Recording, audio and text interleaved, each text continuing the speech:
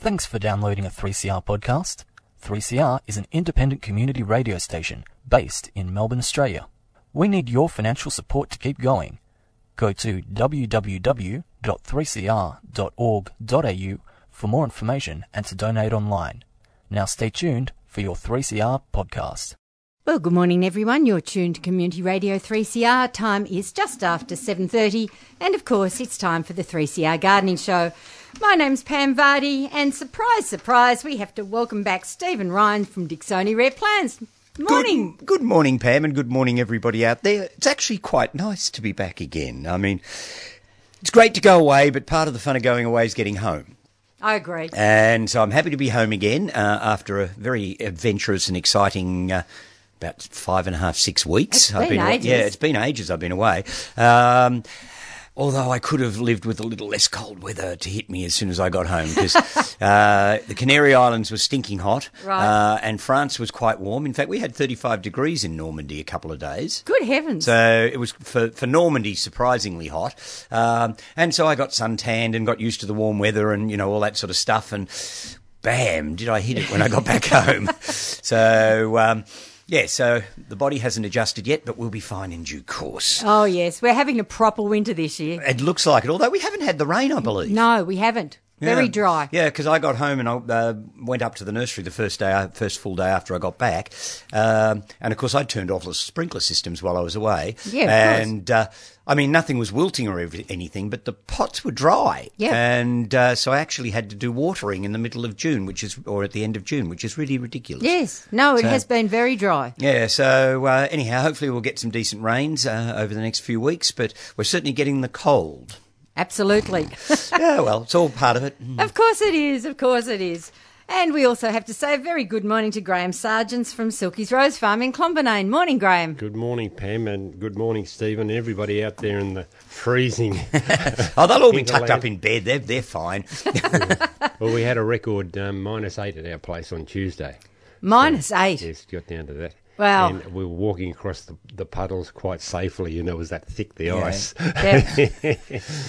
But I think at our place we've got over 70, had over 70 frosts this year already. Goodness gracious, that's a lot of frost. Yeah, it's an exceptional year. We maybe get one of these once in every 25 years. Yep. Yeah, well, I was just telling Stephen, poor old Kyneton's been in a similar situation to you. They've had so many frosts, really heavy frosts. Oh, well, I hope those who'd planted tropical-esque borders are not too disappointed this year. I think they'll suddenly be doing a replanting of something quite different. Yeah, well, I think there's a good possibility I'll lose one or two of the things I've planted that are sort of... what do the Americans call it? Zonal denial. Because in America, everything is climate zoned. Yes. And so if they're trying to grow things that really aren't appropriate for their zone, they say they're in zonal denial, which I think is a great term. I wish we had zonal denial here. And I've been in that phase for years, so I plant lots of stuff I know I shouldn't really plant. But it's surprising, if you plant things that are more tender, if you can get them through their first year or two, it's often surprising how... they don't necessarily adjust, but they get enough woody tissue in them that the frost takes the top off them, but they will shoot away again from lower down. Yes. I've had some plants that I've planted 2 or 3 times and lost them in the first winter, but then I get one in and it gets through that first winter, makes it through the second winter, and then after that, although it gets knocked, it comes back again. So the plant seems quite sound after that. So the big trick, of course, is not to prune anything until after the frosts are over, so that you don't allow the cold to get in further when you get the next frost. Yep. So I've been looking at lots of black plants around the garden the last week since I've been home, and thinking, oh, well, black's the new green, obviously, so I'll just have to live with that until the spring. Of course. Anyhow, that's all right. Yes, exactly. What's your experience, Stephen, with lemon trees? A lemon tree that's been burnt. Well, it's funny because my citrus trees, they get a very little bit of top damage now, but because they're so big, they don't get really badly burnt. So again, they've got really beyond having to worry too much about. I mean, we got a corker frost last year, which burnt the top off my kaffir lime tree, but only the sort of 6 inches of growth on the top. So it was just a matter of going over it and cleaning it up later in the year. But again, I still didn't touch them until the spring came on. Okay. Anything that's been frosted, I think it's better to leave it alone, learn to live with the slightly unattractive look, and wait till that spring season hits in and you feel confident there's no more frost. I mean, I try and do it as quickly as I can in the spring and get them off the plant as quickly as I can, but I always try and leave it till I'm fairly certain we won't get any more frosts. And then, if something suffered from frost damage during the winter, it's a good idea to give it a good feed in the spring, probably get some seaweed on it too to sort of give it that sense of a tonic as well. So you give everything a bit of a kind treatment after the cold is over. But it's surprising. I mean, I do really well with citrus trees in our garden at Macedon now, and although I'm a little bit sheltered from the worst of the frost because I've got big trees sort of around me that break it up a bit, we still get pretty hefty frosts. We get crispy lawns and scrunchy driveways and ice on the ponds and things. So we still get pretty decent frost. But most of my stuff is now beyond worrying about it. But that was more luck than good management, because when you think about it, most of my citrus trees went in not long after that long drought cycle set in. Yep. And we didn't get the cold winters for several winters. They were actually quite mild. Yep. And so my citrus trees, of course, got quite large by that. And I know a fair few people who grow citrus trees who say that you need to keep them down to a certain height. I actually like mine to stay quite tall, because the higher they are, the more above the frost they are. Yeah. Yes. Because the frost settles on ground level. So I have this sense that, if I have to pick my lemons with a ladder or whatever, it's probably safer than keeping my lemon tree down to 1.5 metres. So I allow them to have a bit of a head and get them up a bit. And I don't thin them or do anything to them until the warmer weather sets in. And they're good. I was at Ascot Vale last weekend at a poultry show, and it starts early, so I was there about 6 o'clock, and I thought, oh, look at Ascot Vale here. They've had a frost. Like, it was really quite a frost. Yes. And, I worked in Ascot Vale for about 7 years, and it's the first time I've seen the frost down in that area. Okay. And there's a lot of people around with a lot of citrus trees, isn't there? There's a heap of citrus trees. And a lot of them are Melbourne. scruffy. I mean, I was talking to a lady yesterday who's had a potted lemon, I think it was, that got badly knocked, and I just said, well, look, leave it.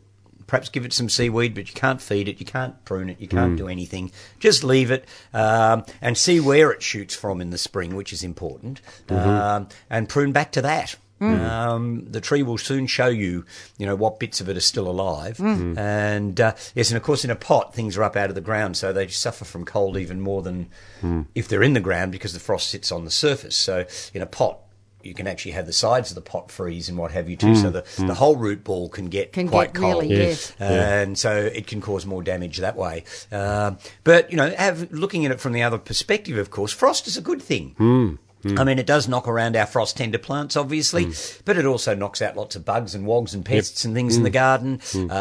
It crumbles soil, so it's good for soil structure. There's a lot of positives, and of course, there's a lot of plants that actually like a winter chill. Yes. So, your peonies will flower better after a cold winter. Definitely. A lot of your bulbs will do particularly well after a cold winter. So, it's part of the reason we live in southern Australia, I reckon. Why would you live in Queensland, where it's perfect one day and beautiful the next, or whatever they say? Having said that, they get cyclones. Yes. So I think the cold, as much as it can be something we grumble about, has lots of positives too. Yeah. I'm sure it doesn't do roses any real harm to have lots of decent frost through the winter. No, looking at the roses and watching what we've got in stock in now, there's about 7,000 of them, and watching the small buds, and I thought, you little blighters, you just don't mind this at all. No, they'll just sit through it and they'll be fine. They'll be fine. Yeah, so there we go. So, Graham, talking of roses, you've got some pruning days coming up, because now's the time to start demonstrating pruning. Yes. We've got a pruning day next weekend on, I think it's a Sunday. Oh, Graham. Yeah. If they ring the nursery, we can give them the exact times. Yep. And then we've got another one two weeks after that. Okay. But there are pruning demonstrations, of course, around in Melbourne. Quite a few The Rose Society clubs. normally do them, don't they? Yeah. Different nurseries. Yes, they and haven't this. sent me any I information was going to this ask year. you whether you've got any. Oh, No, well, there is no. a plea. Send in the information, Rose Absolutely. Society. We need to know where the pruning demos are. Yes. Yeah. Or actually check that out. They may not be doing having them so prolifically this Yeah, because year. they did them a lot, didn't they, at one stage? You had them almost every weekend at some nursery Oh, or that's right. garden centre somewhere. That's right. Maybe their members just aren't doing it so much now. Yep. Graham could be right. I might have to check out their website and see what I can find out. But Yeah. I'm really surprised I haven't heard from Yeah, them because so they far. normally were pretty good about that, That's weren't they? right. Yeah. Anyway, while we're talking pruning, I'm going to be talking grafting. Werribee Park Heritage Orchard is having its Heritage Fruit Tree Grafting Day coming up. This is specifically for apples, pears, cherries and plums. It's taking place on Sunday the 16th of July, so that's next Sunday, 10 a.m. through till 3 p.m. It's being held down at Werribee Park Homestead. You enter via Gate 5, K Road in Werribee. Now, it's free entry. Trees can be grafted to order from $15 and scion is available for $3 each. Now, as well as the demonstrations of grafting, they're going to have experts on hand to give you a hand, and they can also help you with things like espalier trees, growing miniature trees in pots, or extending your harvest. Now, there'll be other growers. We'll also have stalls on the day, and the CWA will be keeping everyone fed with hearty fare and hot drinks. And, of course, the Shadowfax Winery is right next door. Now, there's also going to be orchard tours and a chance to look around the amazing market garden run by the local Karen Burmese community. So, as I said, next Sunday, 10 through till 3, free entry, and then you can just order your grafted trees or have a go yourself or get some scion wood to take home. Yes, excellent day out there if you really want to learn a little bit more about grafting of heritage fruit trees. Now, also coming up in 2 weeks' time, this is Saturday and Sunday, 22nd, 23rd of July, the Growing Friends down at Cranbourne Botanic Gardens have got their next plant sale. As I said, the dates are 22nd, 23rd, 10 a.m. through till 4 p.m. on both days. The location, of course, is Royal Botanic Gardens, Victoria at Cranbourne. They'll have a wide range of Australian plants in tubes and larger pots for sale. Prices from $3. So a great opportunity to purchase some Australian native plants, support the garden and have a look around the garden while you're down there. Now, these next two notices are for the diary. They're both coming up on Saturday the 5th of August, and they're both being run by Friends of Burnley Gardens. One's taking place in the morning, one's taking place a little later in the afternoon. So the first one is, again, fruit tree pruning, and this will be with Chris England, and this will be learning how to prune different types of fruit trees: apples, pears, peaches, nectarines, plums and citrus. Learn to keep trees healthy and to a workable height, and to recognise the different types of growth and prune for maximum fruit. Now, it's a hands-on workshop with a small group. It's for beginners or as a refresher for experienced pruners, and Chris will demonstrate pruning techniques in the Burnley Gardens orchard, and then you'll have a go under his watchful eye. Now, the time for Saturday the 5th of August is 10 a.m. through to 1 p.m. Cost, if you're members of the Friends group, $50, non-members $65. Now, this does include morning tea. BYO clean secateurs, all plant material will be supplied, and you do need to wear closed shoes. Now, the venue, of course, is Burnley Campus, 500 Yarra Boulevard there in Richmond. Bookings are essential. You can book at friends.burnley@gmail.com, or you can telephone 9035 6815. That's 9035 6815. Now, in the afternoon, they're running a special seminar all about the world of truffles, with Noel Fitzpatrick. Now, I know I've actually been to a talk that Noel gave a couple of years ago down at Burnley. He is a truffle consultant and farmer, as well as being a Burnley graduate. Now, the seminar will cover all aspects of truffle growing, including choosing the right site, soil type, host tree, and truffle life cycle. There'll also be a discussion and demonstration of truffle cooking techniques with truffle devotee Susan Burns, and the seminar will conclude with afternoon tea and truffle tasting. And you may also purchase fresh truffles at a discount on the day. Now, as I mentioned, it's Saturday the 5th of August. It'll take place in the hall at Burnley campus, 3 o'clock through till 6 o'clock. So it's a 3-hour seminar.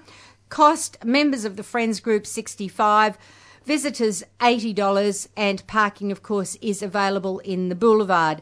Again, bookings are essential, and those same booking details, friends.burnley@gmail.com or phone 9035 6815. Okay. Well, where do we go from here? Well, I know where you're going from here. Oh, really? You're heading off to Madagascar at the end of the year. I am. I mean, this is obsessive behaviour on my behalf. I'm actually doing 2 tours this year. I can't pin him down, folks. Yeah, 2 tours this year. I'm only doing 1 next year, but I have to say, Australian Studying Abroad, the company I work with, is already talking about 2019, so I've got to start making decisions about that now. Okay. You have to think so far ahead with all these things. Well, I would imagine because you're doing a new tour next year with them, that they would want you to run that for 2 consecutive years. That's possibly the case. But anyhow, I've got to discuss that with somebody else in my life who comes along on these tours and decide how we're going to go the following year. But anyhow, so we've finished 1 tour. I'm moving on to another tour in October. So we've got the Madagascar tour coming up. And I have to say we did have it filled, but a couple have pulled out due to health issues, which is rather sad. They're going to miss a great tour, unfortunately. They certainly are. So we've got space for 2 more people on the Madagascar tour. It leaves in, I think, the 10th of October. So if you are thinking of going, you need to get moving fairly quickly. Apart from anything else, you have to have your passport sent off for visa stamping in Sydney, and it takes 8 to 10 days to get your passport back. And so there's things to do in the meantime. So if somebody has, even if you've never thought about wanting to go to Madagascar, but suddenly having spoken about it, it sounds like a place you might like to go, please get in touch with Australian Studying Abroad. We like to fill this tour because it's limited to 16 people, and so there's not a lot of meat in it, unfortunately. So if we don't fill the tour, it'll still go. I mean, it'll go ahead with 14. There's no way about that it won't. But nonetheless, if the tour company's actually going to make a profit on this one, we do need 2 more people to fill out the tour. It's exciting. Well, you've been. And you know what the place is like. It's amazing. It's a really amazing country. And really, it's not somewhere, I know you've been there on your own, but it's not somewhere that the average person would really be able to deal with, let alone to get around and see all that there is to see. Well, when I did it the first time, which was in the late 1990s, we allocated 5 weeks to tour in Madagascar because we knew that it was going to be a lot of effort to get around. And we ended up having to hire, we got to Madagascar, we went to the capital, we found a tour company in the capital, just walking down the street, walked in, talked about it, worked out that we needed a driver and a car to do most of the things, so we had to have a 4-wheel drive and a driver. The driver cost us next to nothing, but the 4-wheel drive cost us a lot. Yes. And there were a couple of internal flights and lots of other things that had to be done. Apart from the fact that we wasted about 3 days organising the tour when we got there, and you can probably these days with the internet circumvent a lot of that stuff. But nonetheless, it was probably the most expensive tour that Craig and I have ever done as individuals because there's so much infrastructure you've got to build into it if you're going to get around. Yes. And you do need to allocate a lot of time if you're going to do it. So to do it with a tour company that has the tour already set up, it's going to show you the highlights of the country so that you'll see baobab trees, spiny thicket, Singi, the limestone rock formations that are renowned in Madagascar, lemurs, chameleons, all of the other things that you need to see in the country. to do it with a guided tour is just the only way to go, really. Well, you really have to have a local guide. Well, you do. You do. You and in really fact, do. you have to have a local guide, and you also have to pay for guides whenever you go into any of the national parks and things, because you've got to use the local people because it's employment for them. So there's all this different infrastructure that's built into a tour that you have to deal with. So if you're doing it on your own, I remember when Craig and I were doing it, you never knew how much to tip the guides, and it was always a minefield of things. You either overdid it or underdid it, or forgot to do it, or whatever, and you're always frightened that you were going to muck up. Yep. Whereas on a tour like this, the company we work through in Madagascar deals with all the guide tips and all of those things, so you don't have to think about anything other than having a good time. But you do have to be, well, not overly fit, but you do have to be resilient. So I certainly wouldn't suggest somebody comes if they have really bad back problems, for instance sake, because you're bouncing around in four-wheel drives a lot and things like that. And you do have to be able to not climb up mountains, but, do some serious walking in reasonably warm climate. But it is a remarkable country, and I would love to see 2 more people book in to come along to Madagascar with me this year to fill the tour. I can guarantee lots of animal sightings, and you will see things and places that you never even imagined existed. Absolutely. So it really is an incredible country. So, so if anybody's thinking about it, you'll have to move reasonably quickly, considering that, we're into July now and the tour leaves at the early part of October.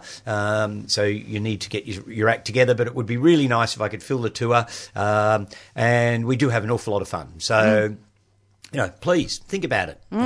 Get in touch with Australians Studying Abroad. You could go into my website, in the tours section of my website, there's all the information, and it can lead you back to the company if you want to go that way and you can't remember the name of the company. All you have to do is Google Stephen Ryan and you'll find it. Think about it, because it's a great, great place to go, and it has its political problems and its environmental problems and all those sorts of things that most third world countries have. So, things are not getting better in lots of ways. I mean, the tourist infrastructure is getting better, but, if you don't see it now, God knows whether you'll ever get to see it. 'Cause that's right. It's a very sad sort of place from that respect. Yes. But going and seeing it means that you're putting money into the local economy, you're helping people over there. So in a sense, you can get a warm feeling about what you're putting back as well as what you're getting out. Absolutely. So I think it's a fabulous trip. So anyhow, I need 2 people, please. Yep. And having said you do need a certain amount of resilience, you do stay in fabulous accommodation. Oh, actually, I have to say, Pam, I'm sorry to say this, but the accommodation since it's you and I went... Yes. I really needed the resilience. Yes, you certainly did. But no, the accommodation in most places, I mean, I would say the worst accommodation we have over there now is in Ranamafana Park, and it's probably what we would have considered almost the best accommodation we had when we did the trip. So that gives you some sort of sense of how that sort of thing has changed. I mean, a couple of the lodges we stay in near the national parks, like at Isalu and Marinasetra, they are just stunning. I mean, beautiful buildings, great beds, just the best accommodation. Hot and cold running water. Wow. Which was something we didn't always get when we went. A lot of the some of them even have air conditioning and things in the rooms now. So, yes. The accommodation is good. The meals in general are quite good. And in fact, the couple of meals we have in Tanna in the capital at some high-end restaurants are stunning. We still go to Villa Vanille. Yes, which is so much fun. Oh, it is. It's great fun. But there's another restaurant there we've picked up on now too, which has fabulous cuisine. So we have a beginning of the tour fantastic meal in Tanna, and we have an end of the tour fantastic meal in Tanna. Terrific. So it gives you everything. I mean, we see local people working in making spades. We go to an aluminium smelting place to see them make aluminium pots and pans. So we see a lot of how people are working and living as well. So you see all of it. Yes. So it's a great trip. Fantastic. So if you're an anthropologist, an entomologist, a biologist, you name it, there's something there for everybody. Oh, absolutely. Yeah. So yes, if you study moths, sand, lemurs, birds. I don't care, birds, you name it, foliage, it's all there to look at. Sure is. So, and thank you for letting me talk about it. No.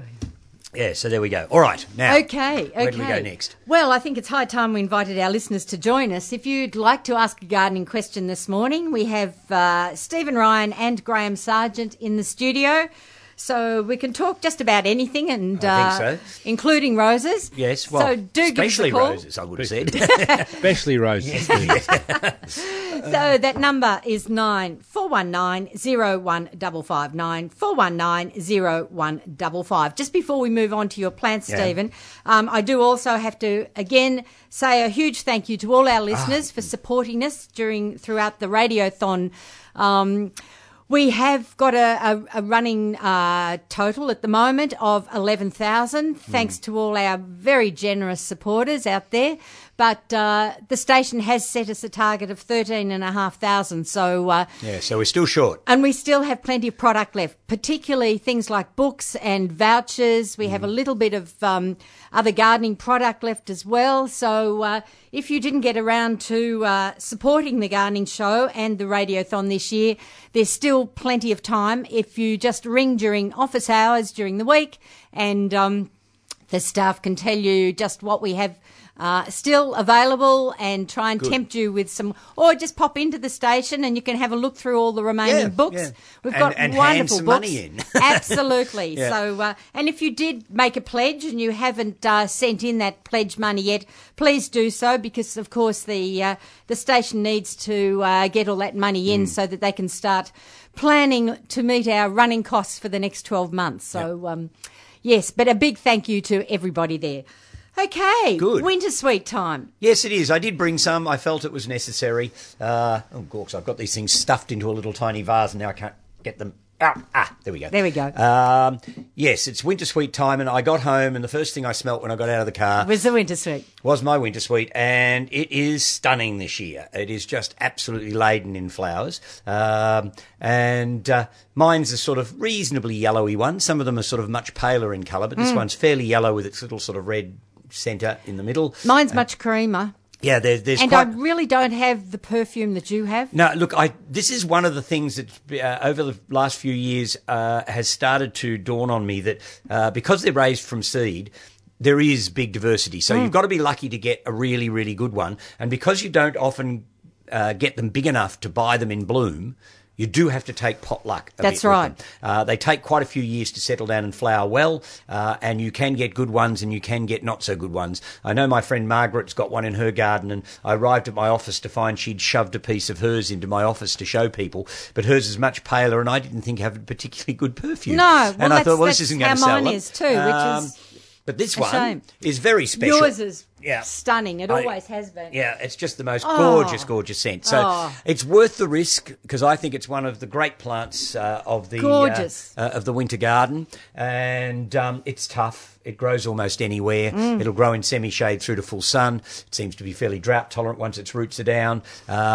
You can't ask much more, really. I really just leave mine alone and it does its own thing. Yeah, I don't remember watering mine in years. No. It's just managed with whatever nature's thrown at it over the last few years. What height did they get to? Oh, well, mine's quite old now. It's probably been in the garden for 20, 25 years. And it would be... Well, it's probably taller than the studio here, so for about 3.5, 4 metres tall. And it's wide.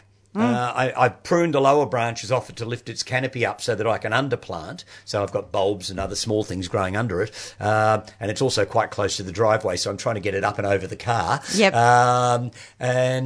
So, you know, although it's a proper shrub because it has multiple stems from ground level, it can almost create tree-sized proportions given enough time. And in fact, I remember many, many years ago when I was doing my first 2 books, my editor was a lovely lady called Vida Horn, and Vida lived just off Toorak Road in a little tiny sort of almost miner's cottage-sized house with a front garden that was only about 2 feet wide, and she had a little back courtyard was her back garden, and it was all paved, and it just had a little tiny narrow bed around the fence. Right. And in this bed was a winter sweet that completely covered her backyard. Good heavens. So she pruned it up as well. And this thing came right out and it completely and utterly covered the whole backyard. Wow. It was just the biggest thing I've ever seen.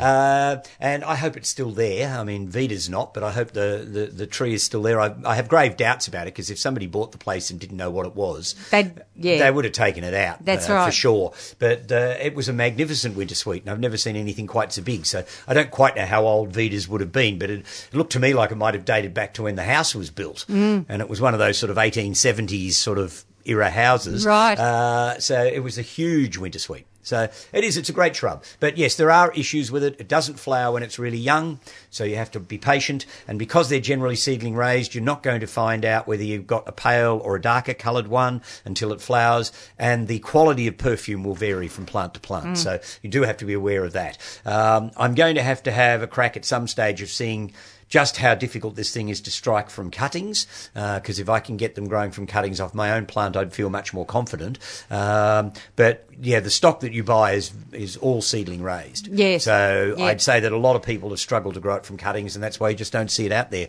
But who knows? I might give it a crack. Well, if you ever give it a crack, I'll have one. Yeah, well, I might add, it's one of those things that I guess if I grew cutting-grown plants that were of a known good performer, then you'd just have to put a slightly more premium price on them if they're hard to propagate. Absolutely. Yeah, so that's what you'd have to do. So I might give it a crack this spring and see if I can get some cuttings struck, see if they're... Because most of the books say raise from seed, so I'm assuming it's probably hard. But anyhow, Yep. may not be impossible. So if you have a go from cuttings, what would you do? What time of the year? I'd attempt early spring cuttings to start with, because anything new that I'm starting, I like to try from really softwood cuttings under a mist spray or a fogger, because if they're going to strike easily, normally that's the time they will. But it's not always the case. Some things you need to get harder wood because they just rot off when you put them in the mister if they're too soft. So it might take me a couple of years of experimenting to find a time of the year when it's better. I mean, some deciduous things are better from hardwood cuttings in the winter. Well, it's interesting you're saying cuttings. We've been doing some experiments with rose cuttings, and we've been striking them in coconut fibre. Oh, yeah. And coconut fibre is sterile. I've got one of them here in the studio, and this is actually Diana's rose, and our success rate is 98%. Yeah, well, that's in damn coconut good. fibre. Yeah. But the value is that in the coconut fibre, it just doesn't have any fungus spores or anything else like that. Yeah, that's right. So it's a nice clean medium. So and rotting off with rose cuttings, of course, is a real challenge. Yep. Yeah. And normally people, when they do cuttings, they're lucky if they get 1 or 2%. Yeah. Depending on the variety. But the other thing we've found is that if now's a good time because things that the actual cutting itself doesn't dry out. Yeah, because you've got the damp weather. Yeah. Yes. So I don't know how we'll go with the winter sweet, but anyhow, we'll have a play with it in due course. But it's still a plant worthwhile taking the risk on. If you do manage to buy one that's in flower and you can suss it out for perfume and things, all the better. But, plant one. I mean, it's just worth it. It really is. Talking about coconut fibre, there is quite a story to it. There was coconut fibre that came into Australia about 8 or 10 years ago, and we found it was actually contaminated with a lot of salt from its source, which is usually India or Sri Lanka. Yeah. And you can now get blocks of coconut fibre, well, dare I say it, at Bunnings, and just soak it in water. So it's a fairly simple thing, looking about $4.80 for a block of coconut fibre that'll fill just about a 10-litre bucket. So if people want to have a go at with cuttings, it's something that's fairly cheap. Yeah. Yeah. Okay. All right, now we're going to do... Well, we haven't had anybody ring in yet. No, Where are that you all? number, again, Yes. we'd love to hear from you this morning. Please do feel free to give us a call and join in the discussion or ask a gardening question. The number is 9419 0155. 9419 0155. Okay, Stephen, what's next? All right. Well, another little tree that I get a lot of pleasure out of over months, in fact. It's in full flight at the moment, but this tree has been throwing flowers since about the mid to end of April. It will still have flowers on it in October. And it's an ornamental cherry. And most cherries, I call them barometer plants because as soon as they come into flower, the wind picks up. That's right. And so you don't have cherries for very long in a garden as a rule. But this one, which is Prunus subhirtella autumnalis, meaning autumn flowering, which is a bit of a misnomer because it flowers right through, starts in April before the leaves finish shedding. Okay. And then you'll have little gaps all the way through, so that it'll throw a spurt of flowers, then there'll be a little bit of a rest for a minute, and then a week or two later it'll throw another batch of flowers, and it does that all the way through to about October. Okay. So value for space, I reckon this cherry is probably one of the best. The flowers are tiny. They can be more or less pure white or really soft pink. There's two forms of it lurking around out there, but they're both equally as pretty. Its autumn foliage can be quite pleasant. It goes quite nice shades of oranges and yellows and even sometimes a little bit reddish. It has a nice sort of broadly vase-shaped habit, and as it ages, it will become a little bit sort of layered looking. So it has a nice form. Its foliage is comparatively small for a cherry, so it looks dainty. And then it gets these tiny little pink or white flowers on it that it gets for months and months and months. And again, that's got a very dainty look to it. It is. It's very dainty, very delicate looking, and that's part of its charm, I think, is that, you know, at this time of the year when the weather can be pretty ordinary, you look out and here's this beautiful little dainty thing doing its thing, and you think, how the dickens can that manage to look so good when the weather's so bleak? Exactly. And like any cherry, they don't want to be in a really heavy wet clay soil. They need reasonably good drainage, but it's a comparatively hardy little tree. And you don't see it for sale very often, which is unfortunate. It flowers young. I've got them in 10-inch pots at the nursery, about 1 metre tall, in full bloom. You know, so you don't have to be patient with it. It'll start flowering from a young age. Excellent. And it's, I think better value than most cherries that are offered out there. So it's a really good little plant. So for listeners again, Stephen, what's the botanical name, please? It's Prunus subhirtella. So SUBHIRRTELA,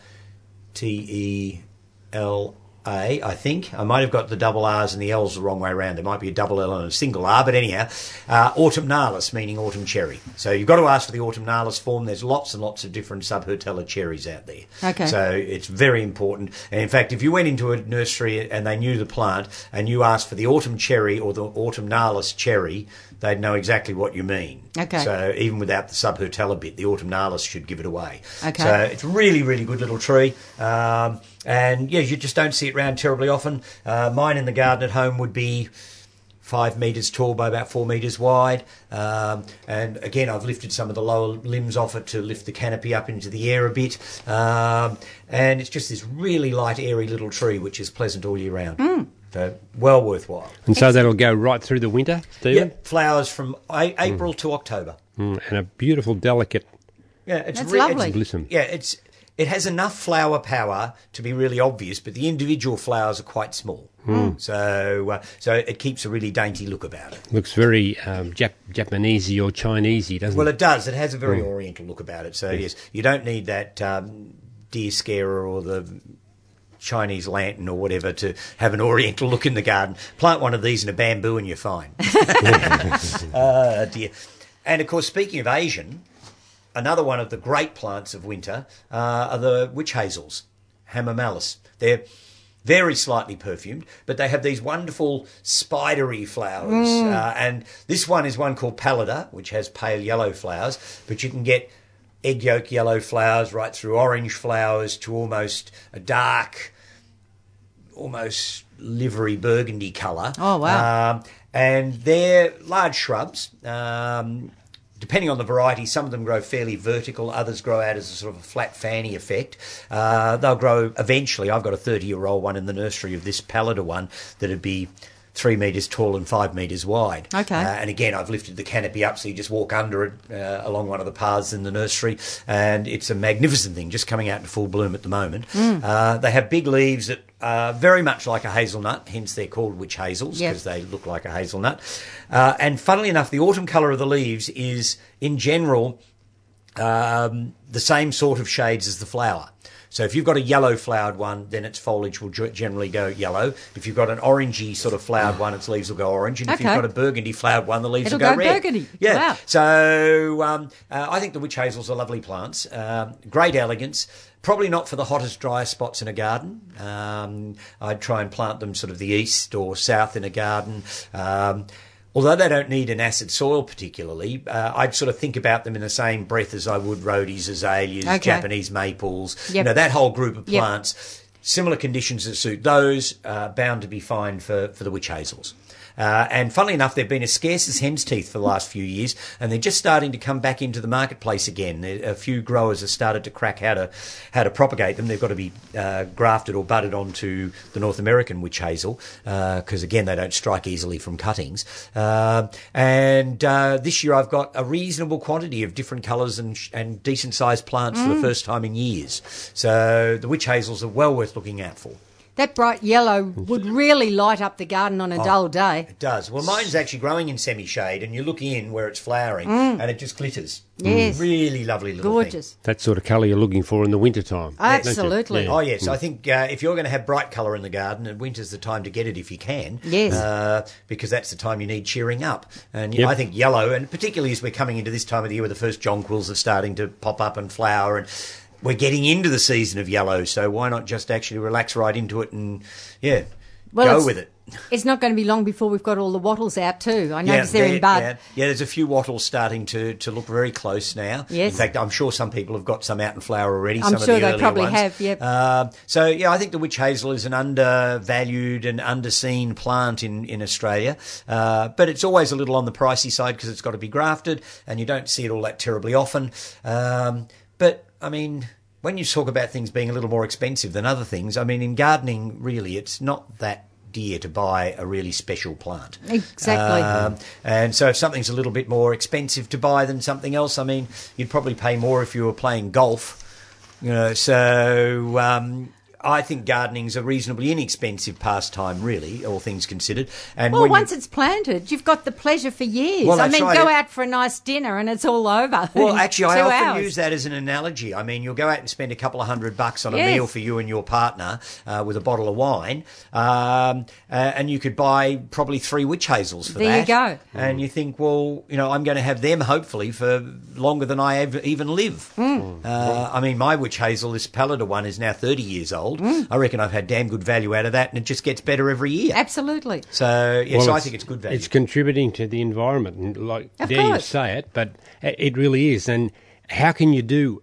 Often you look at the problems we face now. Just do your own little thing and plant plants. We say that to people planting roses. You're helping to improve the environment. The in more your own plants little we've way. got. Yeah. I mean, there was an article in this morning's Age, which I didn't get a chance to read terribly much of, but it was talking about trees and their benefit from cooling perspective in the city, and they've got 2 sort of those ultraviolet images showing the heat coming Yes. up, and there's a section of Elizabeth Street with no trees over it, and the bitumen is 60 degrees, and then there's another section of the same road with the trees over it, and the actual temperature was 35.5. Yes, exactly. Well, that's phenomenal, isn't it? Yeah, it's really huge. that's phenomenal. So plants are really important, and we should be using I mean, them. And we keep talking about greening our cities, but that's a very tangible reason as to why we should be. Oh, Yes. yeah. People don't value trees and plants as much as they should. Even those of you out there that listen to us perhaps don't value their plants as much as they should. I mean, they make our lives livable. Absolutely. So anyhow, witch hazel, another great plant that we should be looking at. Excellent. And whilst we're still waiting for you to ring in, folk. Everyone's cuddled up in bed because it's cold. Well, I had to get up. Yeah, so did I. And if you've got the phone by the bed, you don't even have to get up.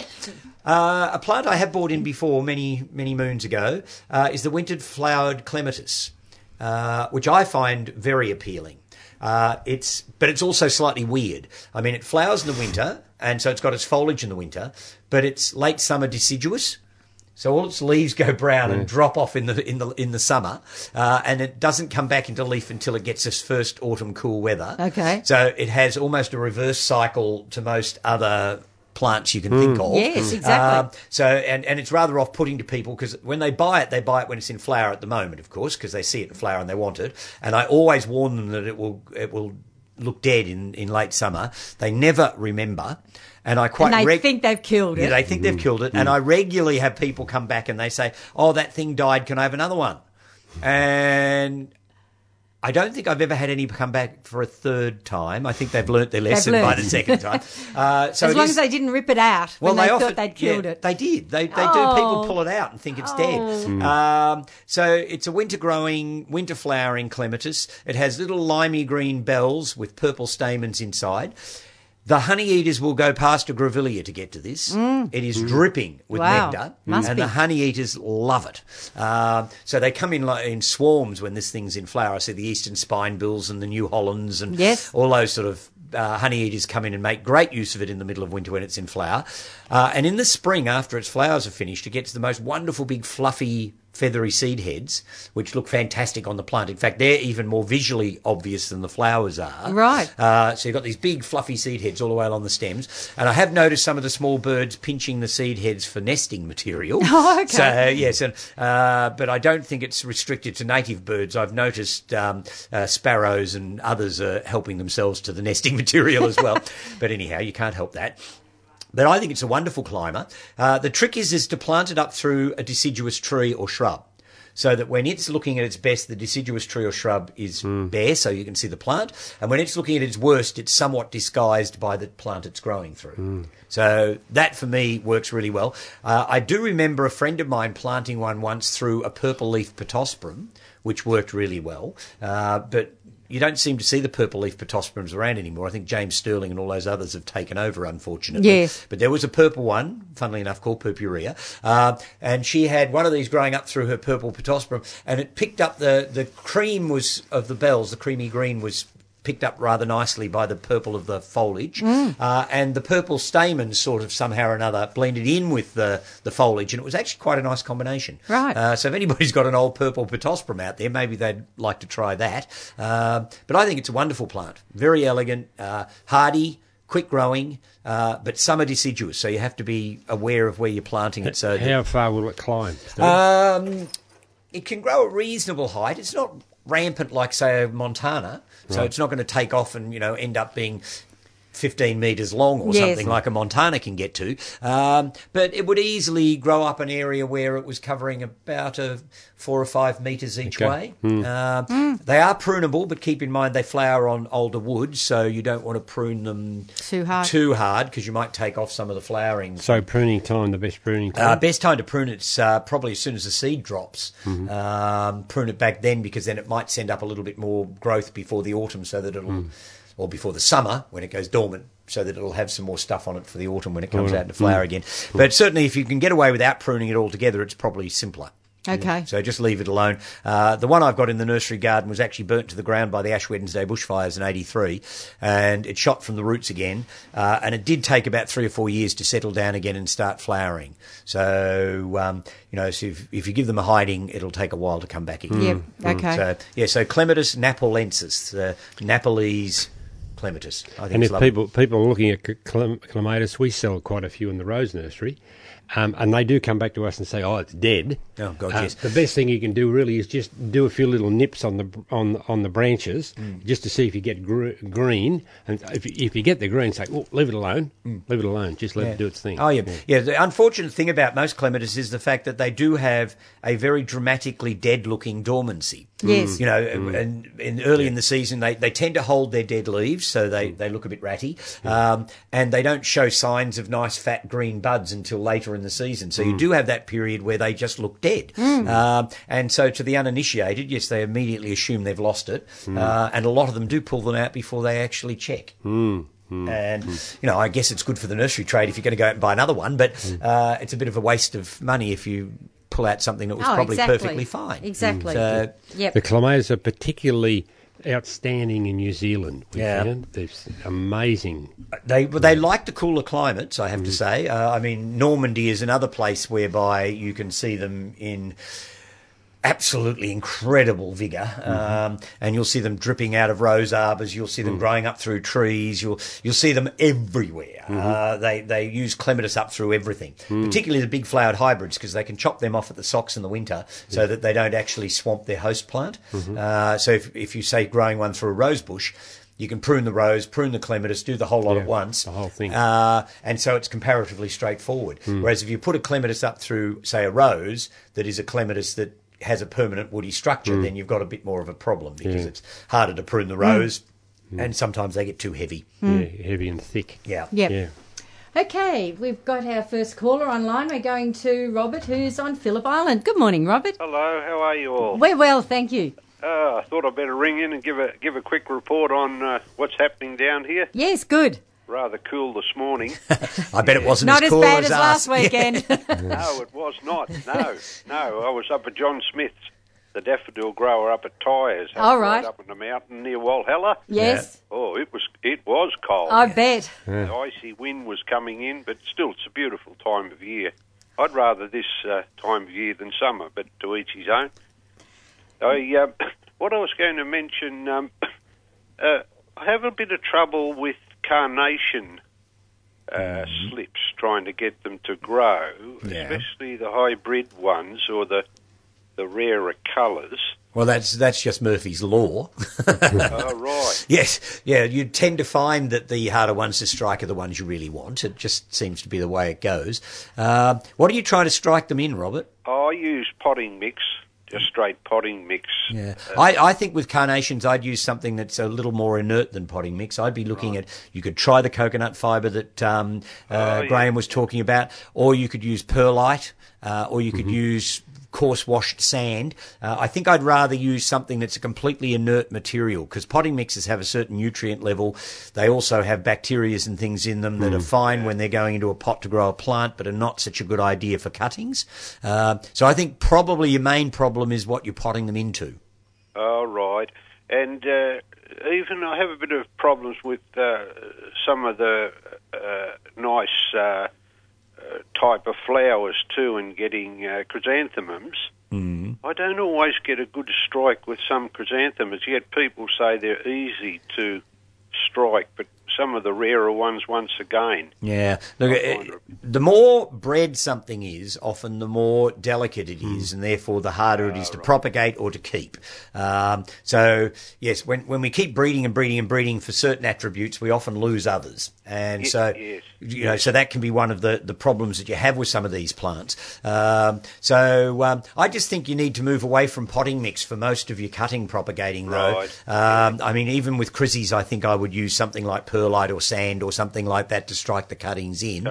Then it's a matter of making sure you have adequate moisture at the base of the cutting until the cutting gets roots. So if they dry out at all, you're going to lose them. Oh, right. So they need to be kept moist without being wet. So it's the trick of getting them just that right level of moisture until they start forming a root system. The other thing about using something inert is that when they start to form roots, there's nothing there for them to feed on. So they go madly sending out roots looking for something to feed on. And that's actually what you want a cutting to do. You don't want it to be able to take up nutrient as soon as it starts producing roots, because then it slows up. Yes. Yes. I've got it. Getting some of the jonquils are starting to come out. I've got the first daffodil probably ready to flower in a couple of days. Oh, wow. Quite early. It sounds early, Robert. Yes. Now, last week at John Smith's, I saw he spread the Sol d'Or. Style of Tazettas, yeah. He spread that with another species, so he's created a Sol d'Or that's about 3 or 4 times the size of an ordinary Sol d'Or. Are we sure we like that? I don't know.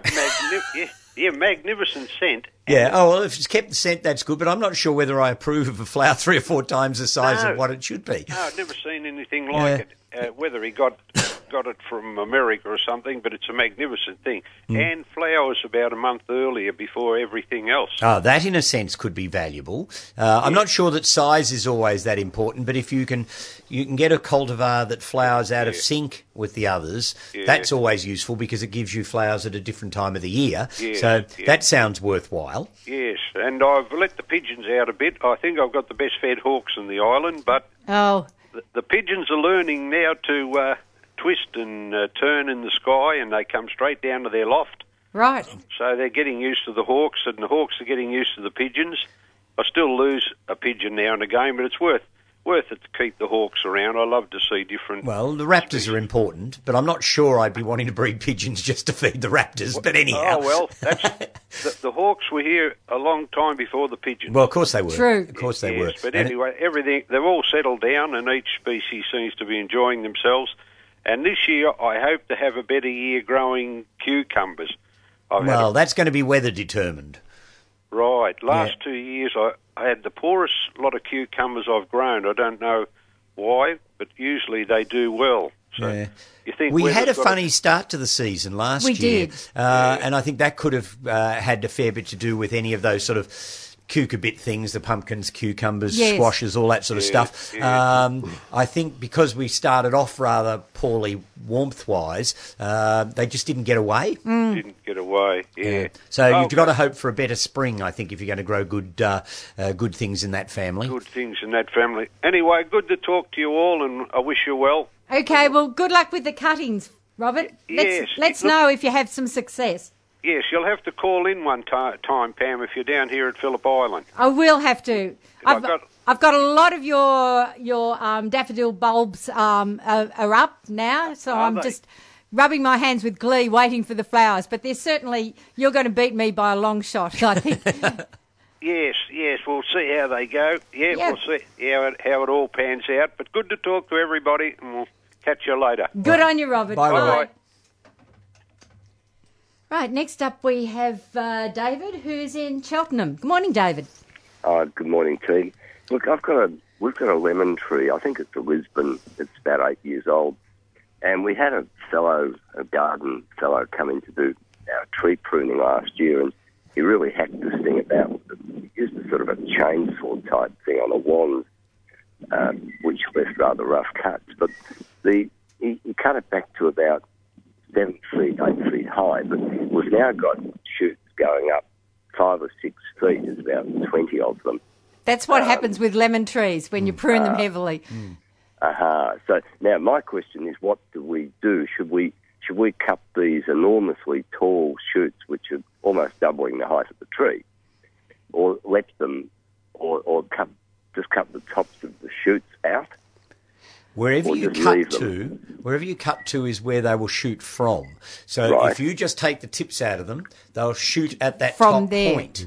They'll be top heavy. Yeah, so the issue you've now got is probably the best thing to do is, I wouldn't do it just yet, I'd wait till the warmer weather sets in, but once the spring gets underway, I'd bring those shoots back quite hard, and then by midsummer, they'll have shot out 2 or 3 from each of those stems, and then I'd take them back as well. So start building a framework back into the plant. Okay. So when would you start by cutting them?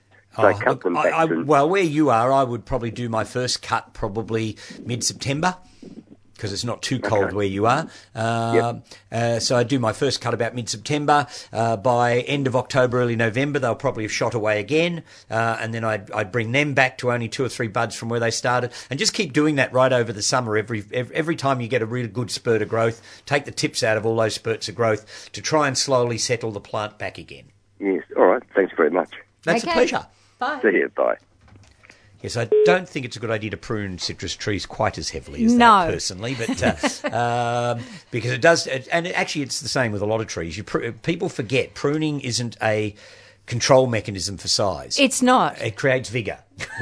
And so, although the plant is smaller initially, it will put every effort into getting as big as it was before or even bigger because it's got a huge root system under it. Yes, that's right. So light pruning is generally safer on vigorous plants and heavy pruning on weak plants. But we tend to do the other way around. You have poor little weak rows, so they'll just take the top inch off it. That's and right. then they'll have some vigorous damn thing and they'll cut it down to a stump. Yes. And all they're doing is encouraging the inappropriate behaviour in both directions. Yes. So prune your weak one hard and your strong one weakly, in general, and that always works better for me.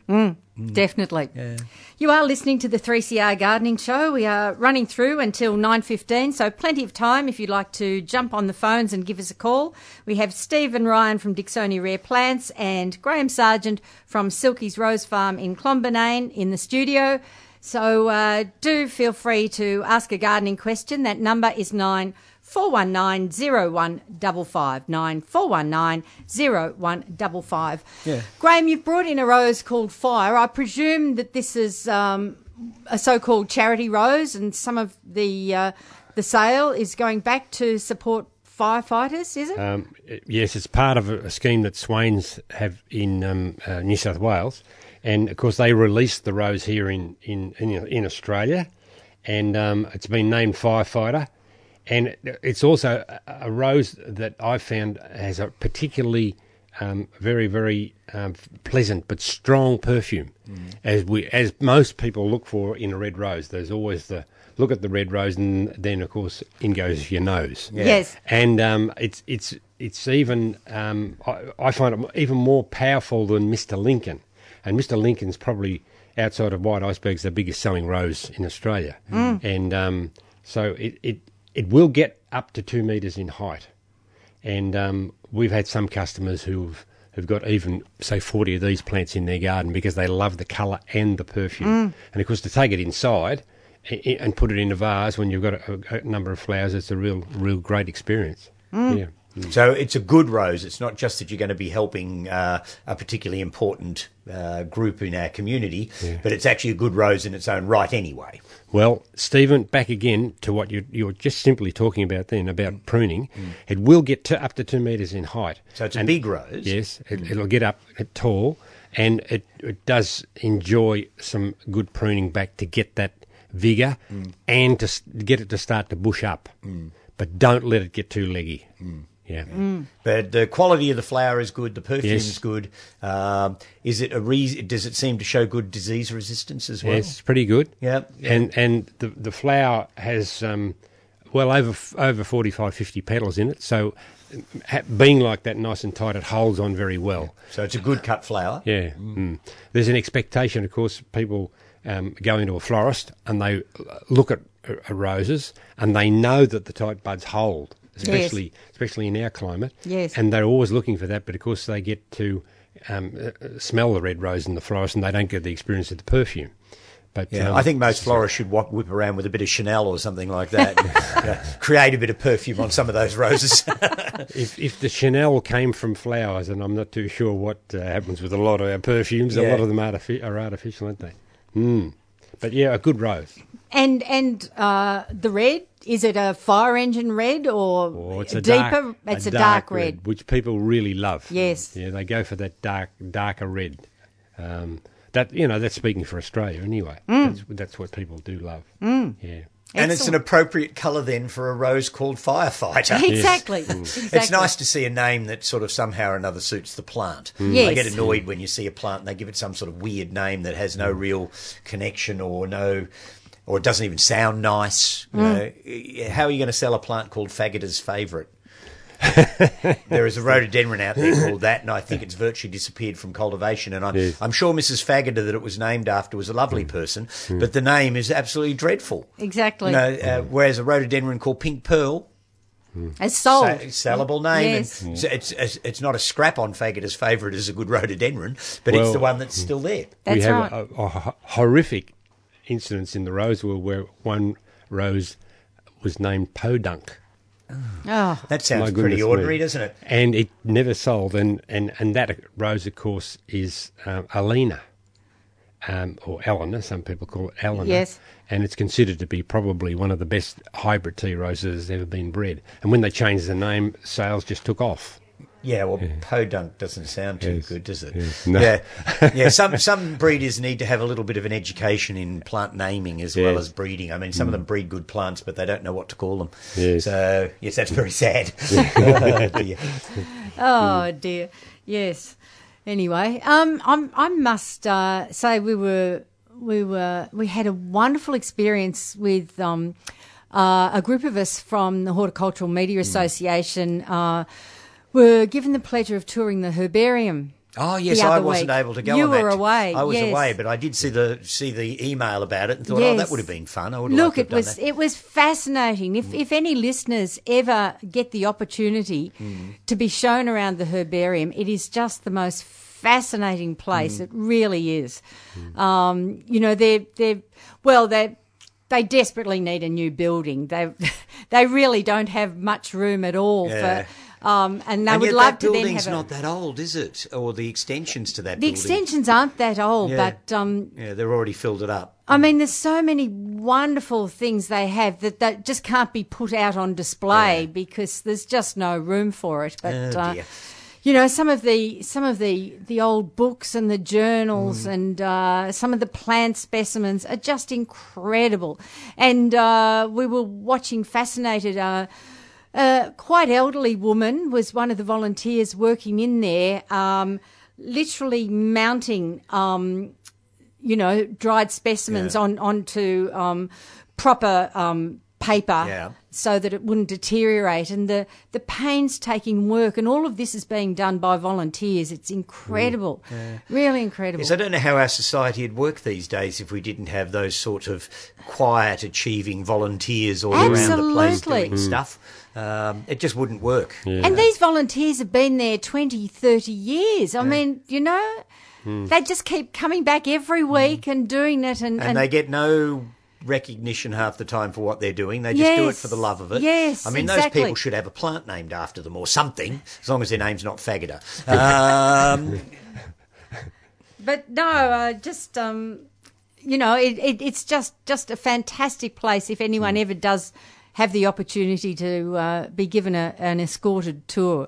It's just wonderful. And you can still, if you have a plant that you want to have an idea of, you really don't know what it is, they still, of a Friday morning, you can go in there. And they will give you a full rundown of exactly what it is, its full botanic names, where it's found in the world or in Australia, what parts, what climates.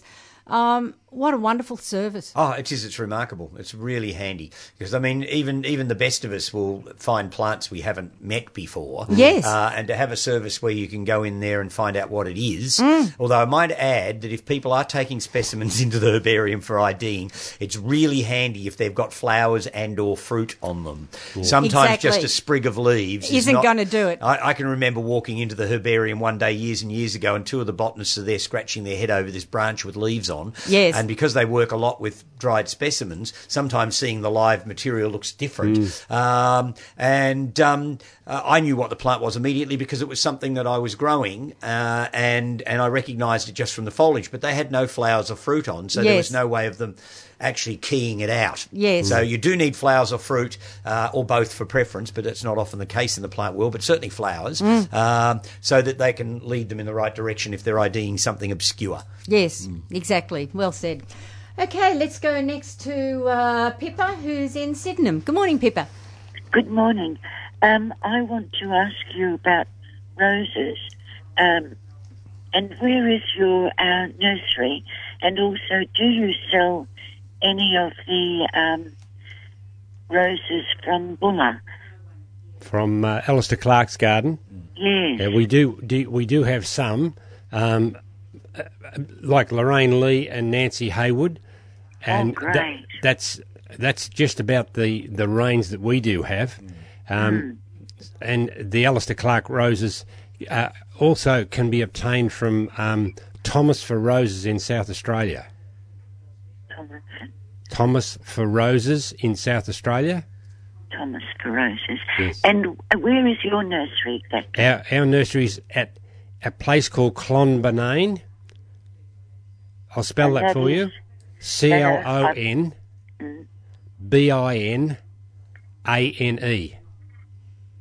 Right, and that is where? We're right next to the Hume Freeway, just east of Kilmore. Oh, I know Kilmore. Right. Now, another topic entirely different. Amaranth, eating amaranth. When do you plant the seeds? Spring. You need to put them in after the frosts are over. Oh, marvellous.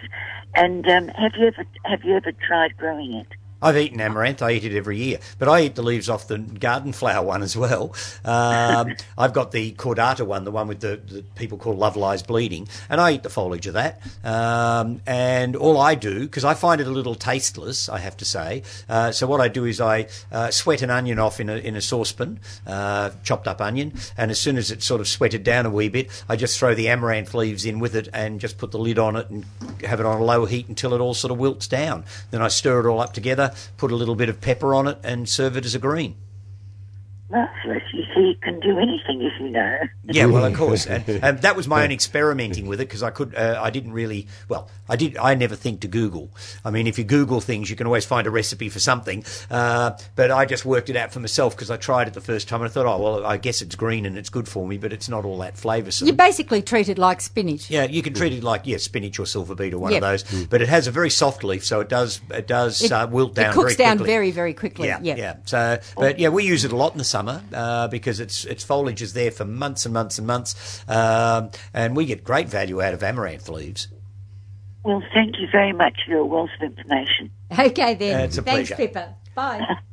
And of course, with Amaranthus caudatus, I can pick the flowers as well and use them as a floral thing in the house as well. So Exactly. Very useful plant. Yeah, and very attractive, striking. Oh, yeah, they are. I think they're great, and it self-seeds itself, so I hardly ever have to actually plant it once I've got it. Yep. In fact, if anything, it's a bit of a nuisance in the veggie garden, because I'll sow a crop of something in the spring, and then all of a sudden the amaranth will all come up out of the ground. Through. Yeah, and swamp out whatever it was I was actually trying to grow at the time. Yeah. And then, of course, I'm in that quandary. Do I leave the amaranth or pull it all out? And I think, well, I can eat the amaranth. If I've lost those lettuce seedlings because the amaranth has swamped them, does it really matter? So, I don't know. Yeah. Philosophical about these things. Oh, dear. So did you come home to anything in your veggie garden, or you've got to start again? No, look, I've got things coming along. I mean, the broad beans are up probably about 2 feet tall now. Okay. And just starting to grow through their well-mesh frame that I put above them just before I went away. Well, you thought you'd put those in fairly late I this year, did put them in you? quite late, Yes. but they're kicking away. They're Okay. doing all right. The garlic's doing well. It's Yes. looking really good and growing apace, so I'm quite pleased with the garlic.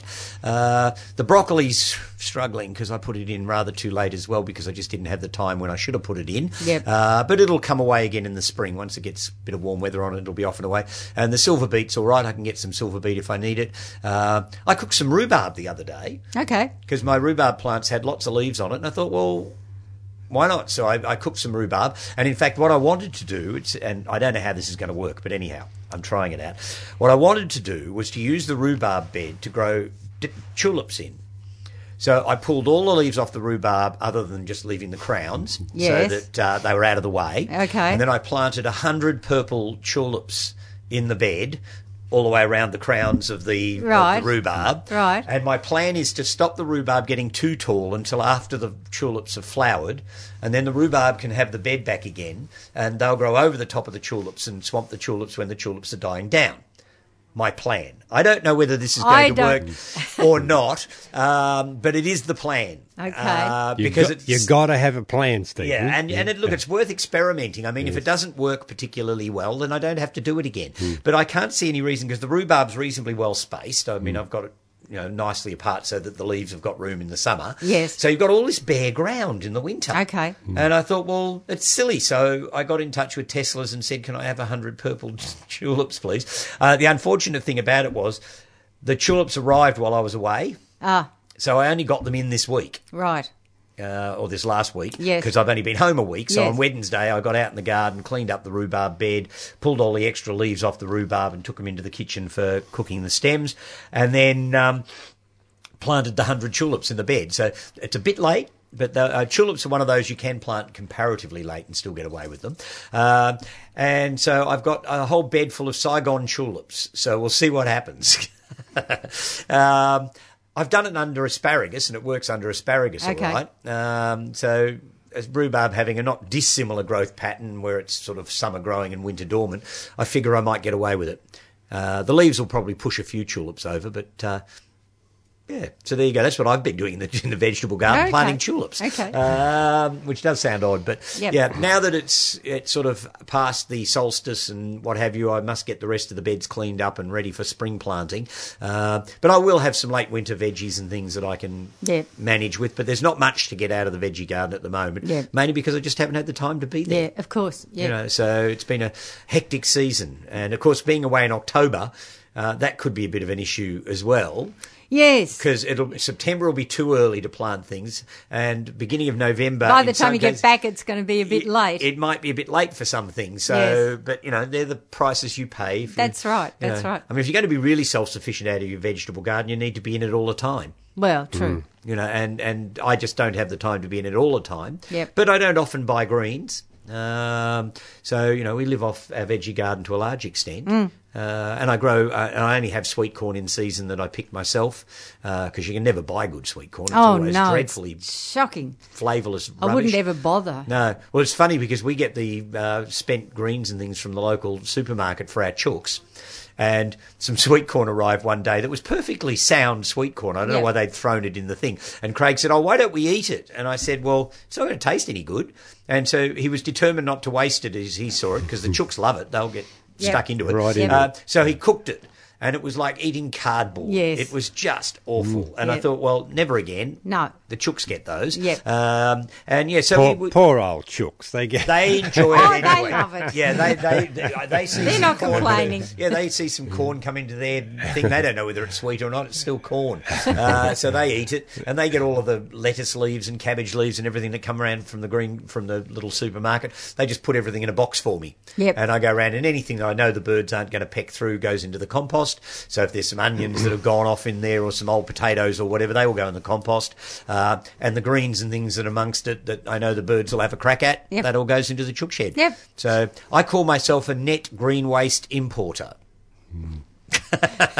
Because I bring far more in and nothing ever goes out. Fair enough. So Well, I've failed to be amazed at the amount of green feed that my fowls will eat. Yes. And I'm feeding them on silver beet at the moment, kale and chard, and of course they've got grass to feed on, and it shows out in the eggs. Shows out beautifully in the eggs. They just love it, and they can't get that with battery grown fowls. They just don't no, get of it course with not. eggs. Yeah.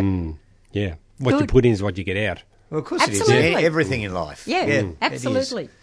All right, let's go next to Alan, who's in Heidelberg. Good morning, Alan. Good morning, Pam. Good morning, Steve. Good morning, Graham. Morning. Graham, I was interested in your comments before, about an hour ago, about your coconut fibre Yes. for propagating roses. Yes. Could you just run through, pick your brains and run through how you moisturise the coconut fibre and how much moisture you have in the fibre when you put your cuttings in? With the moisture in the fibre, I'll water it over. When I put the cuttings in, I leave the cuttings. I don't water the cuttings at all until we start to get into the warm weather in around about the beginning of September. And then water them very sparingly then, maybe once a week. Yeah, because the fibre would hold a fair bit of water, wouldn't it? Yes, So you could easily overwater if you weren't careful. Very easily. And of course we use the coconut fibre in all the roses we send out in the mail all through the year. And it holds the moisture along the fibres of the coconut fibre, which is really good. So to answer your question, yes, the coconut fibre doesn't require a lot of water at all. And when you said before you put it into a bucket, Yes. any excess moisture, do you squeeze it out, or do you have a hole in the bucket so it will tend to run out of it? Will tend to run out, and if you get the compacted coconut fibre, and that's mainly the way that you can get it out on the marketplace, they'll tell you how much water you should add to that block of coconut fibre. Right, okay. And they're quite specific about that. Yeah, I've had a few problems with either too much water or not enough water in my cuttings. Yes. And they tend to either shoot and then rot off, or don't strike at all. Well, with your cuttings, do you take sort of pencil thickness current season's prunings? Yes. Preferably where there's a flower has just finished. Oh, so going for more the younger type of wood. Yeah. Rather than hardy more the wood. young. You can try do some cuttings on some older wood. Some roses will strike better from that older wood, but mainly they'll strike from the wood that's just finished to flower. Yeah, okay. And do you treat it like you do with grapes, where you take say a number of cuttings about 150 mil long, and then tie them in a bundle, and then pluck them into the media? No. You don't. You separate them, do you? No, I don't like that idea at all, because when you get to the stage of having to transplant them out again, you've got those lovely little white fibre roots, and they tend to break off. Right. So okay. I do treat them individually. So you treat them quite delicately. Yes, just individual cutting into a little plug. I've got one here in the serger at the moment. You can buy coconut fibred plugs, or you can buy just trays with the in the old language about an inch by inch plug in each, individually throughout the tray. Mm-hmm. And do you, while they're sitting between now and say mid spring, you don't bother covering over the with plastic, or do you leave them in the open? No, I leave them in the open. And you put a shelter from the elements, of course, a bit. Yeah, well, I've got them in about a 50% shade area. Don't put them out in the direct sun. Yeah, okay. Oh, that's it. I'll give another go. I've had one success over about 7 years. Right. But the rest Well, I've got to applaud you for your persistence then. Well, every now and then I get enthused about it. Yes. When I hear something different, I'll try that, something else, see how it goes. Oh, have a go, mate, because when you do get them to strike, you feel, yes, that's something. Yeah. Yeah, it's an achievement.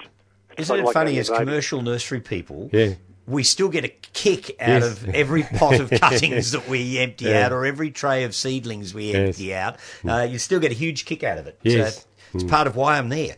Yeah, it's part of life, isn't it? Oh, yes. It's a challenge. All right, thanks for your help, and I'll have a good day. While you're talking, Alan, while you're talking, when you get to around about September and you've got the rose cutting in that plug, take it out and put it into say, an 8-inch pot. I see. Okay, and then water that over with liquid seaweed, and give it liquid seaweed at least once a week. So you leave the cutting in the plug and then put it into the media. Straight into the media. Don't disturb the roots if you can. Yeah. Yep, and you're using what sort of media would you put it into? Put it into a good potting mix. Yeah, potting mix then. Yeah, or coconut fibre. Or coconut fibre, but you've got to fertilise the coconut fibre because there's no fertiliser in it. Yeah, that's right. Yeah. So you're waiting to see a couple of shoots on the stems before you do that transplant? Yes. Yeah. Okay. All right. Well, I think I understand it all, but I'll give it another go and see what happens. Okay, good on you, Alan. Thanks very much. Goodbye. Bye. Bye. Right, next up we have, let me see, Diane, who's out in Templestowe. Good morning, Diane. Oh, good morning. Sorry, the man before has asked all the questions I was going to. Oh, there you go.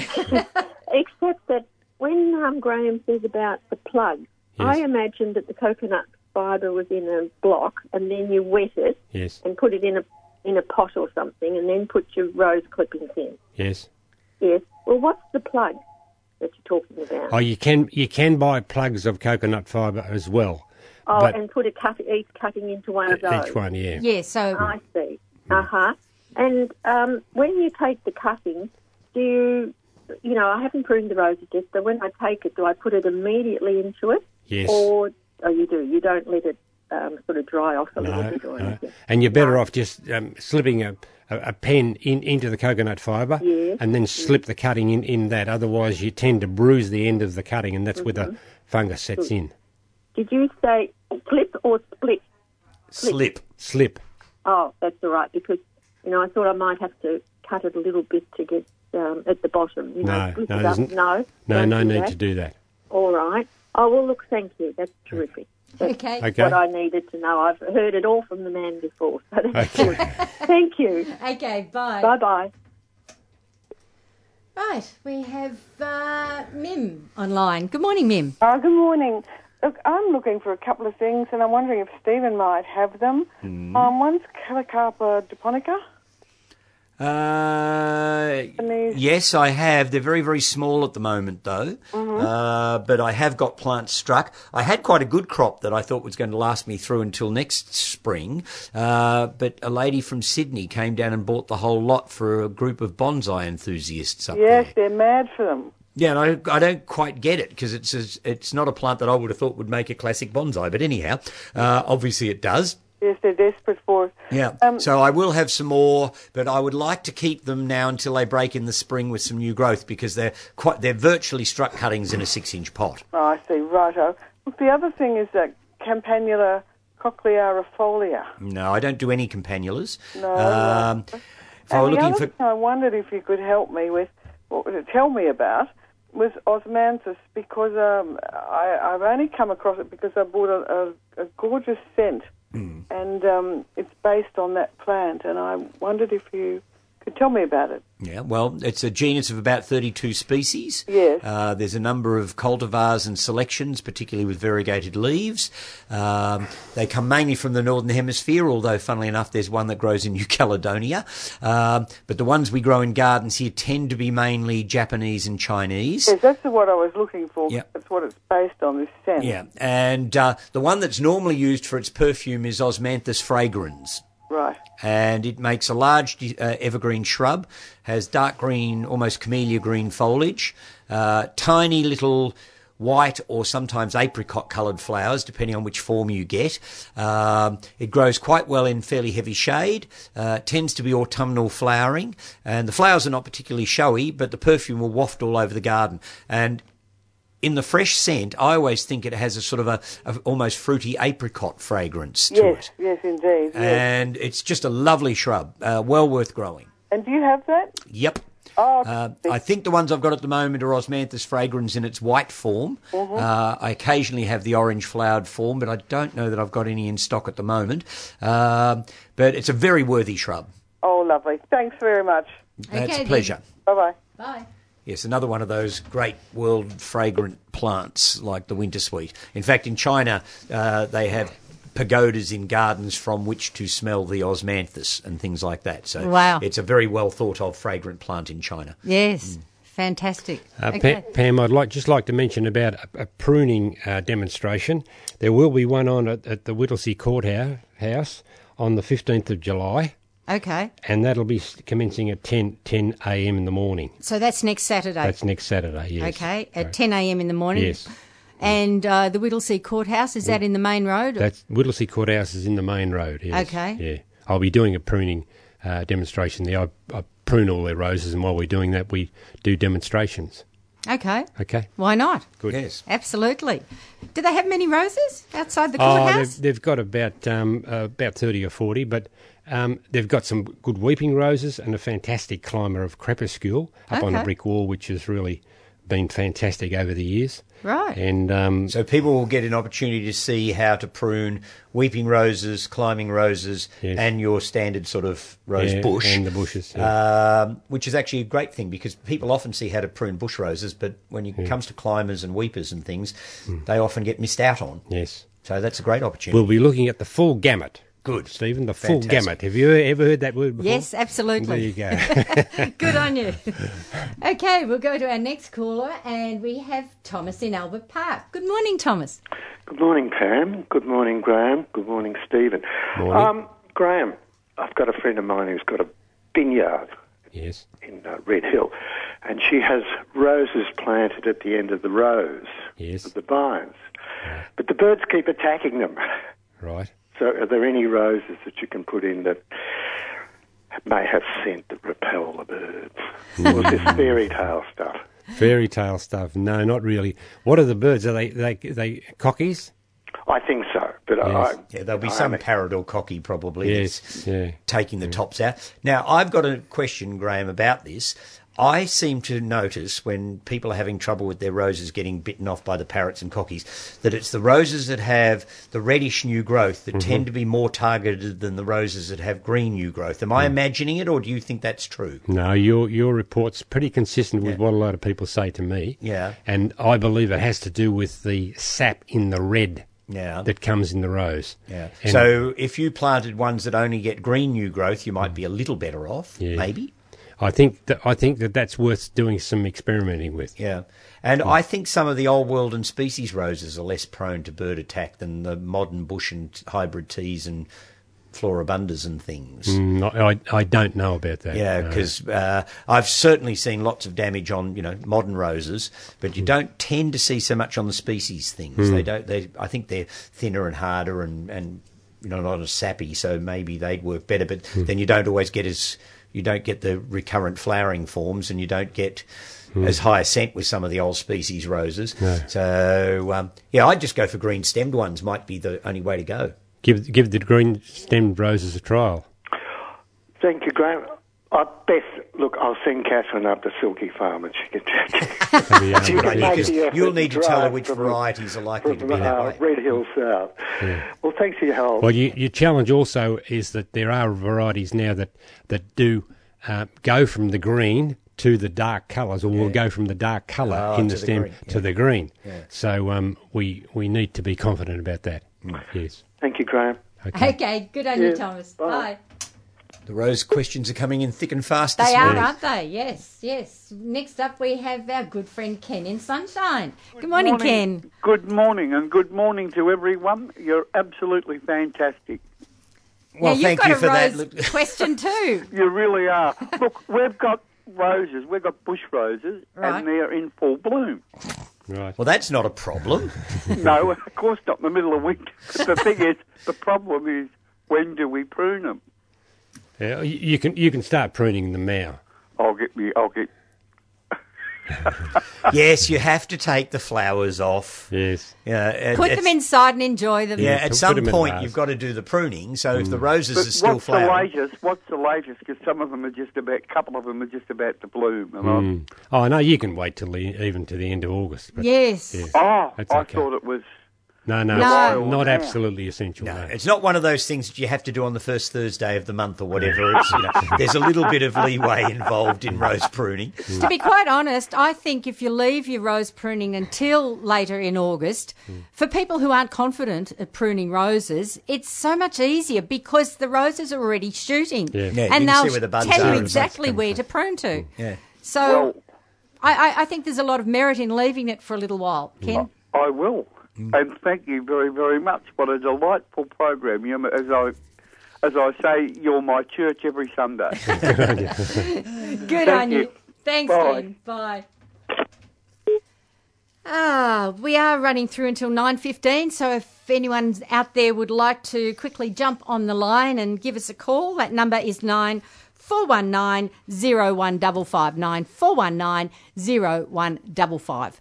Stephen, you look as though you've got something you're wanting to say. No, I just have some more plants to fill in with if we've okay. got time. We'll go for it while we're waiting. I mean, there's always something I can say, as people know. But I've just got a couple of other plants that I thought were rather fun and interesting that maybe people would like to consider.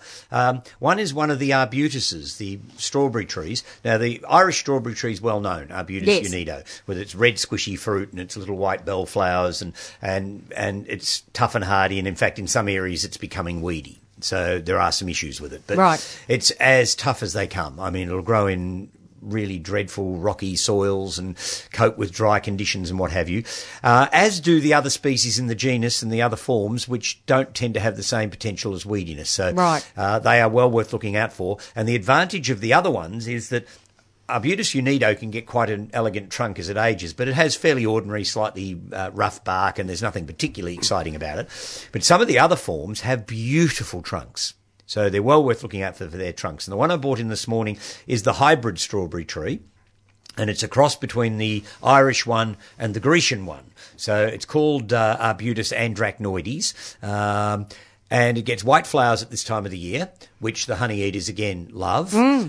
It's basically sterile, so it virtually rarely produces any fruit. Okay. And when you do get them, they're small, wizened-up things that I don't think have any seed in them anyway.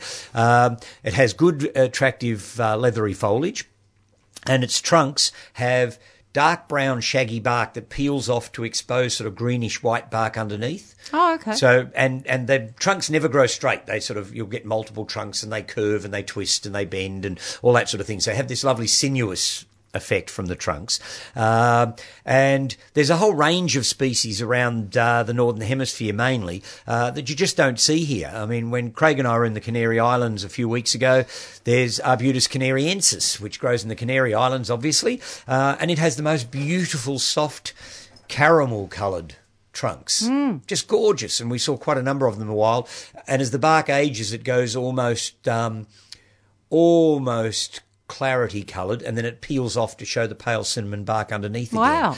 Wow. There's a gorgeous one from North America called the madrone tree, which has exquisite bark. So the arbutuses are well worth looking out for. Some of the other species are hard to find because they're not that easy to propagate. I struggle with them a bit, as do most of the growers, trying to get quantities going for sale.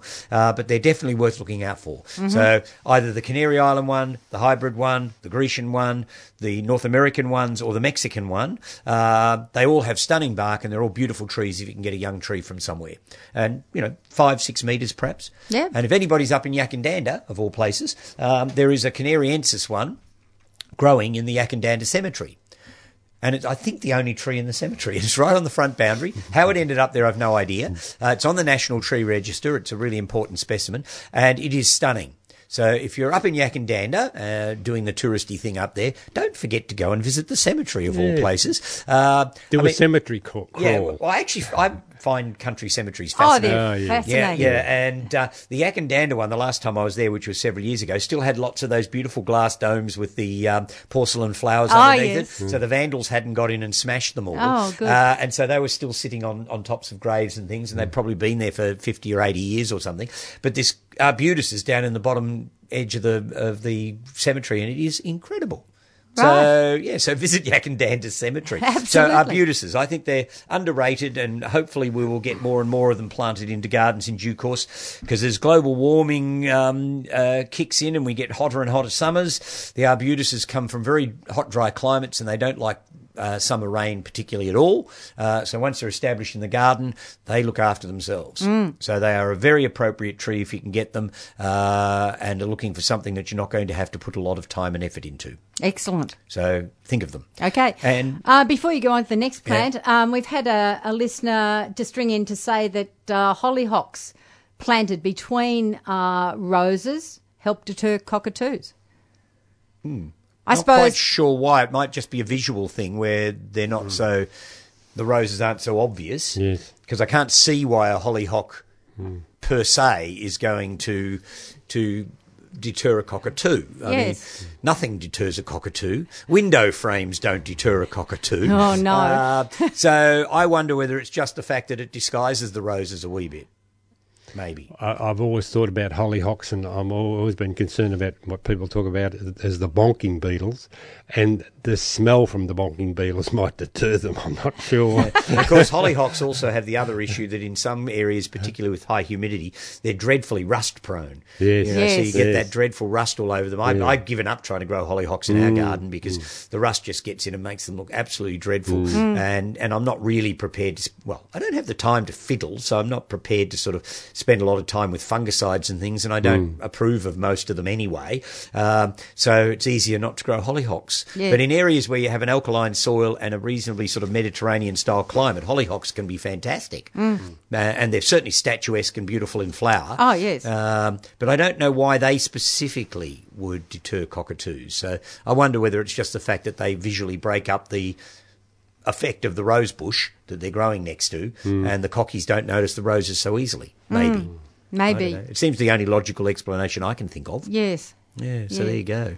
Okay. Goodness me. Oh, well, it's good to have that sort of input from our listeners. Yeah. And people can take it as they wish and have a crack at it if they want. Anything that's going to be more attractive to the cockatoos than the roses are is going to deter them for a while, isn't it? While they rip to shreds whatever you put in. I have to say, one of the advantages of the fact that cockatoos rip things to shreds is that they've actually worked out pine cones over the last 15 to 20 years. And so now there's hardly a pine tree that doesn't get its cones ripped to pieces and the seeds eaten out of it by the cockatoos, which is probably a disadvantage if you're growing pine nuts.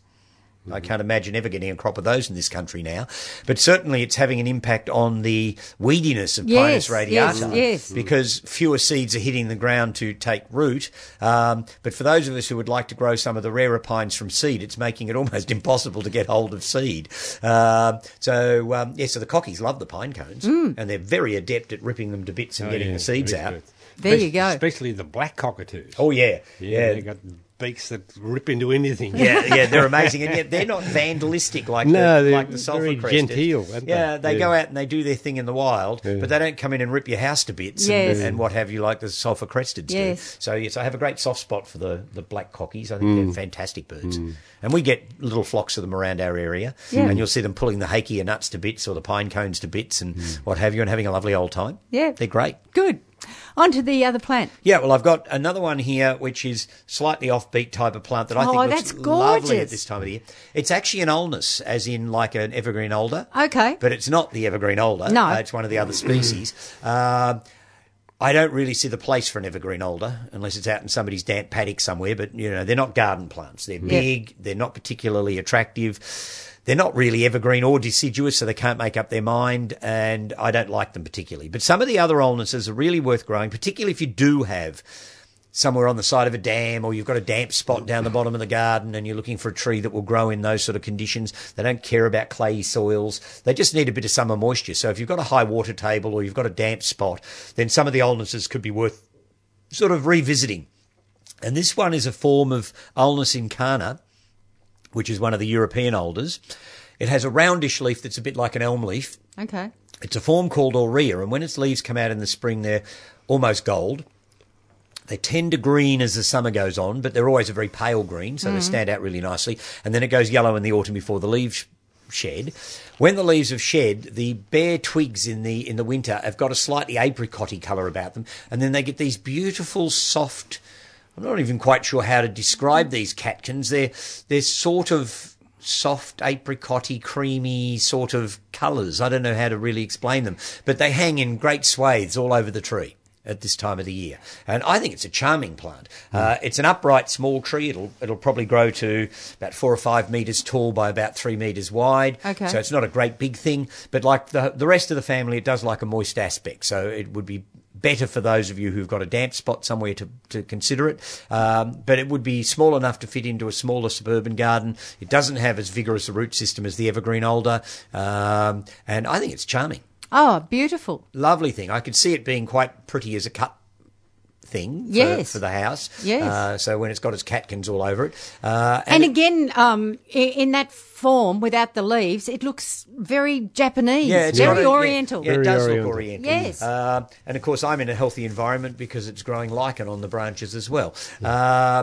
Which is another thing that gets me annoyed sometimes when people say, how do you get rid of lichen? Oh, don't. No. I get very annoyed with that because they think it's something that's feeding off the tree, and it's not. No. Shows up good, clean air. It does, yes. You can only grow lichens where you haven't got madly bad air pollution. So, so Ulmus incana aurea, the golden alder, and I think it's a lovely plant. It is and it's stunning. alder as in ALDER, not alder as in ELDER, which is a different group of plants altogether. Yep. But great little thing, and you just don't see it around. No. So it's an obscure little tree. I haven't got any available at the moment, but I did do some cuttings this year because it's one of those things that I'd sort of ignored and forgotten about for a few years.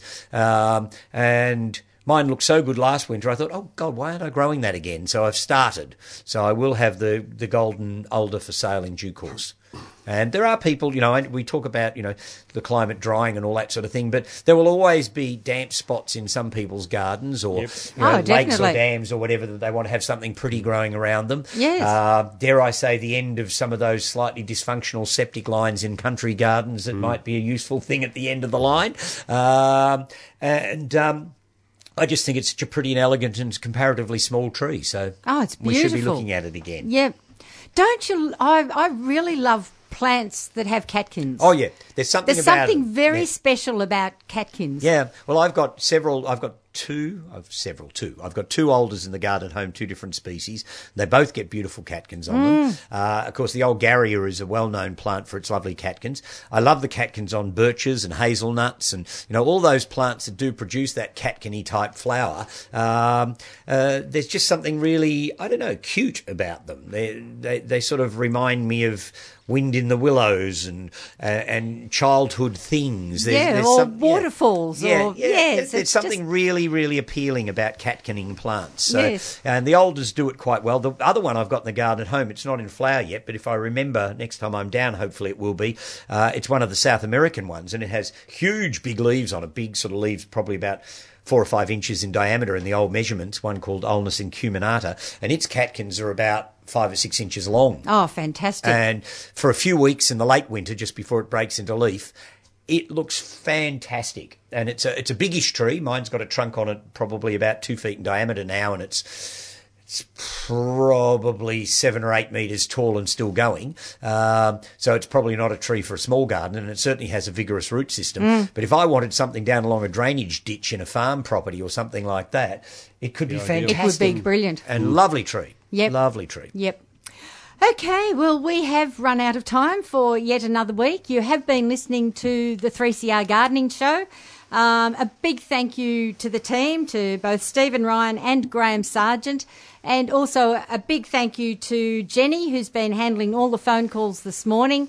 And, of course, as usual, we'll be back again next week at 7:30. So until then, bye for now. You've been listening to a 3CR podcast produced in the studios of independent community radio station 3CR in Melbourne, Australia. For more information, go to allthews.3cr.org.au.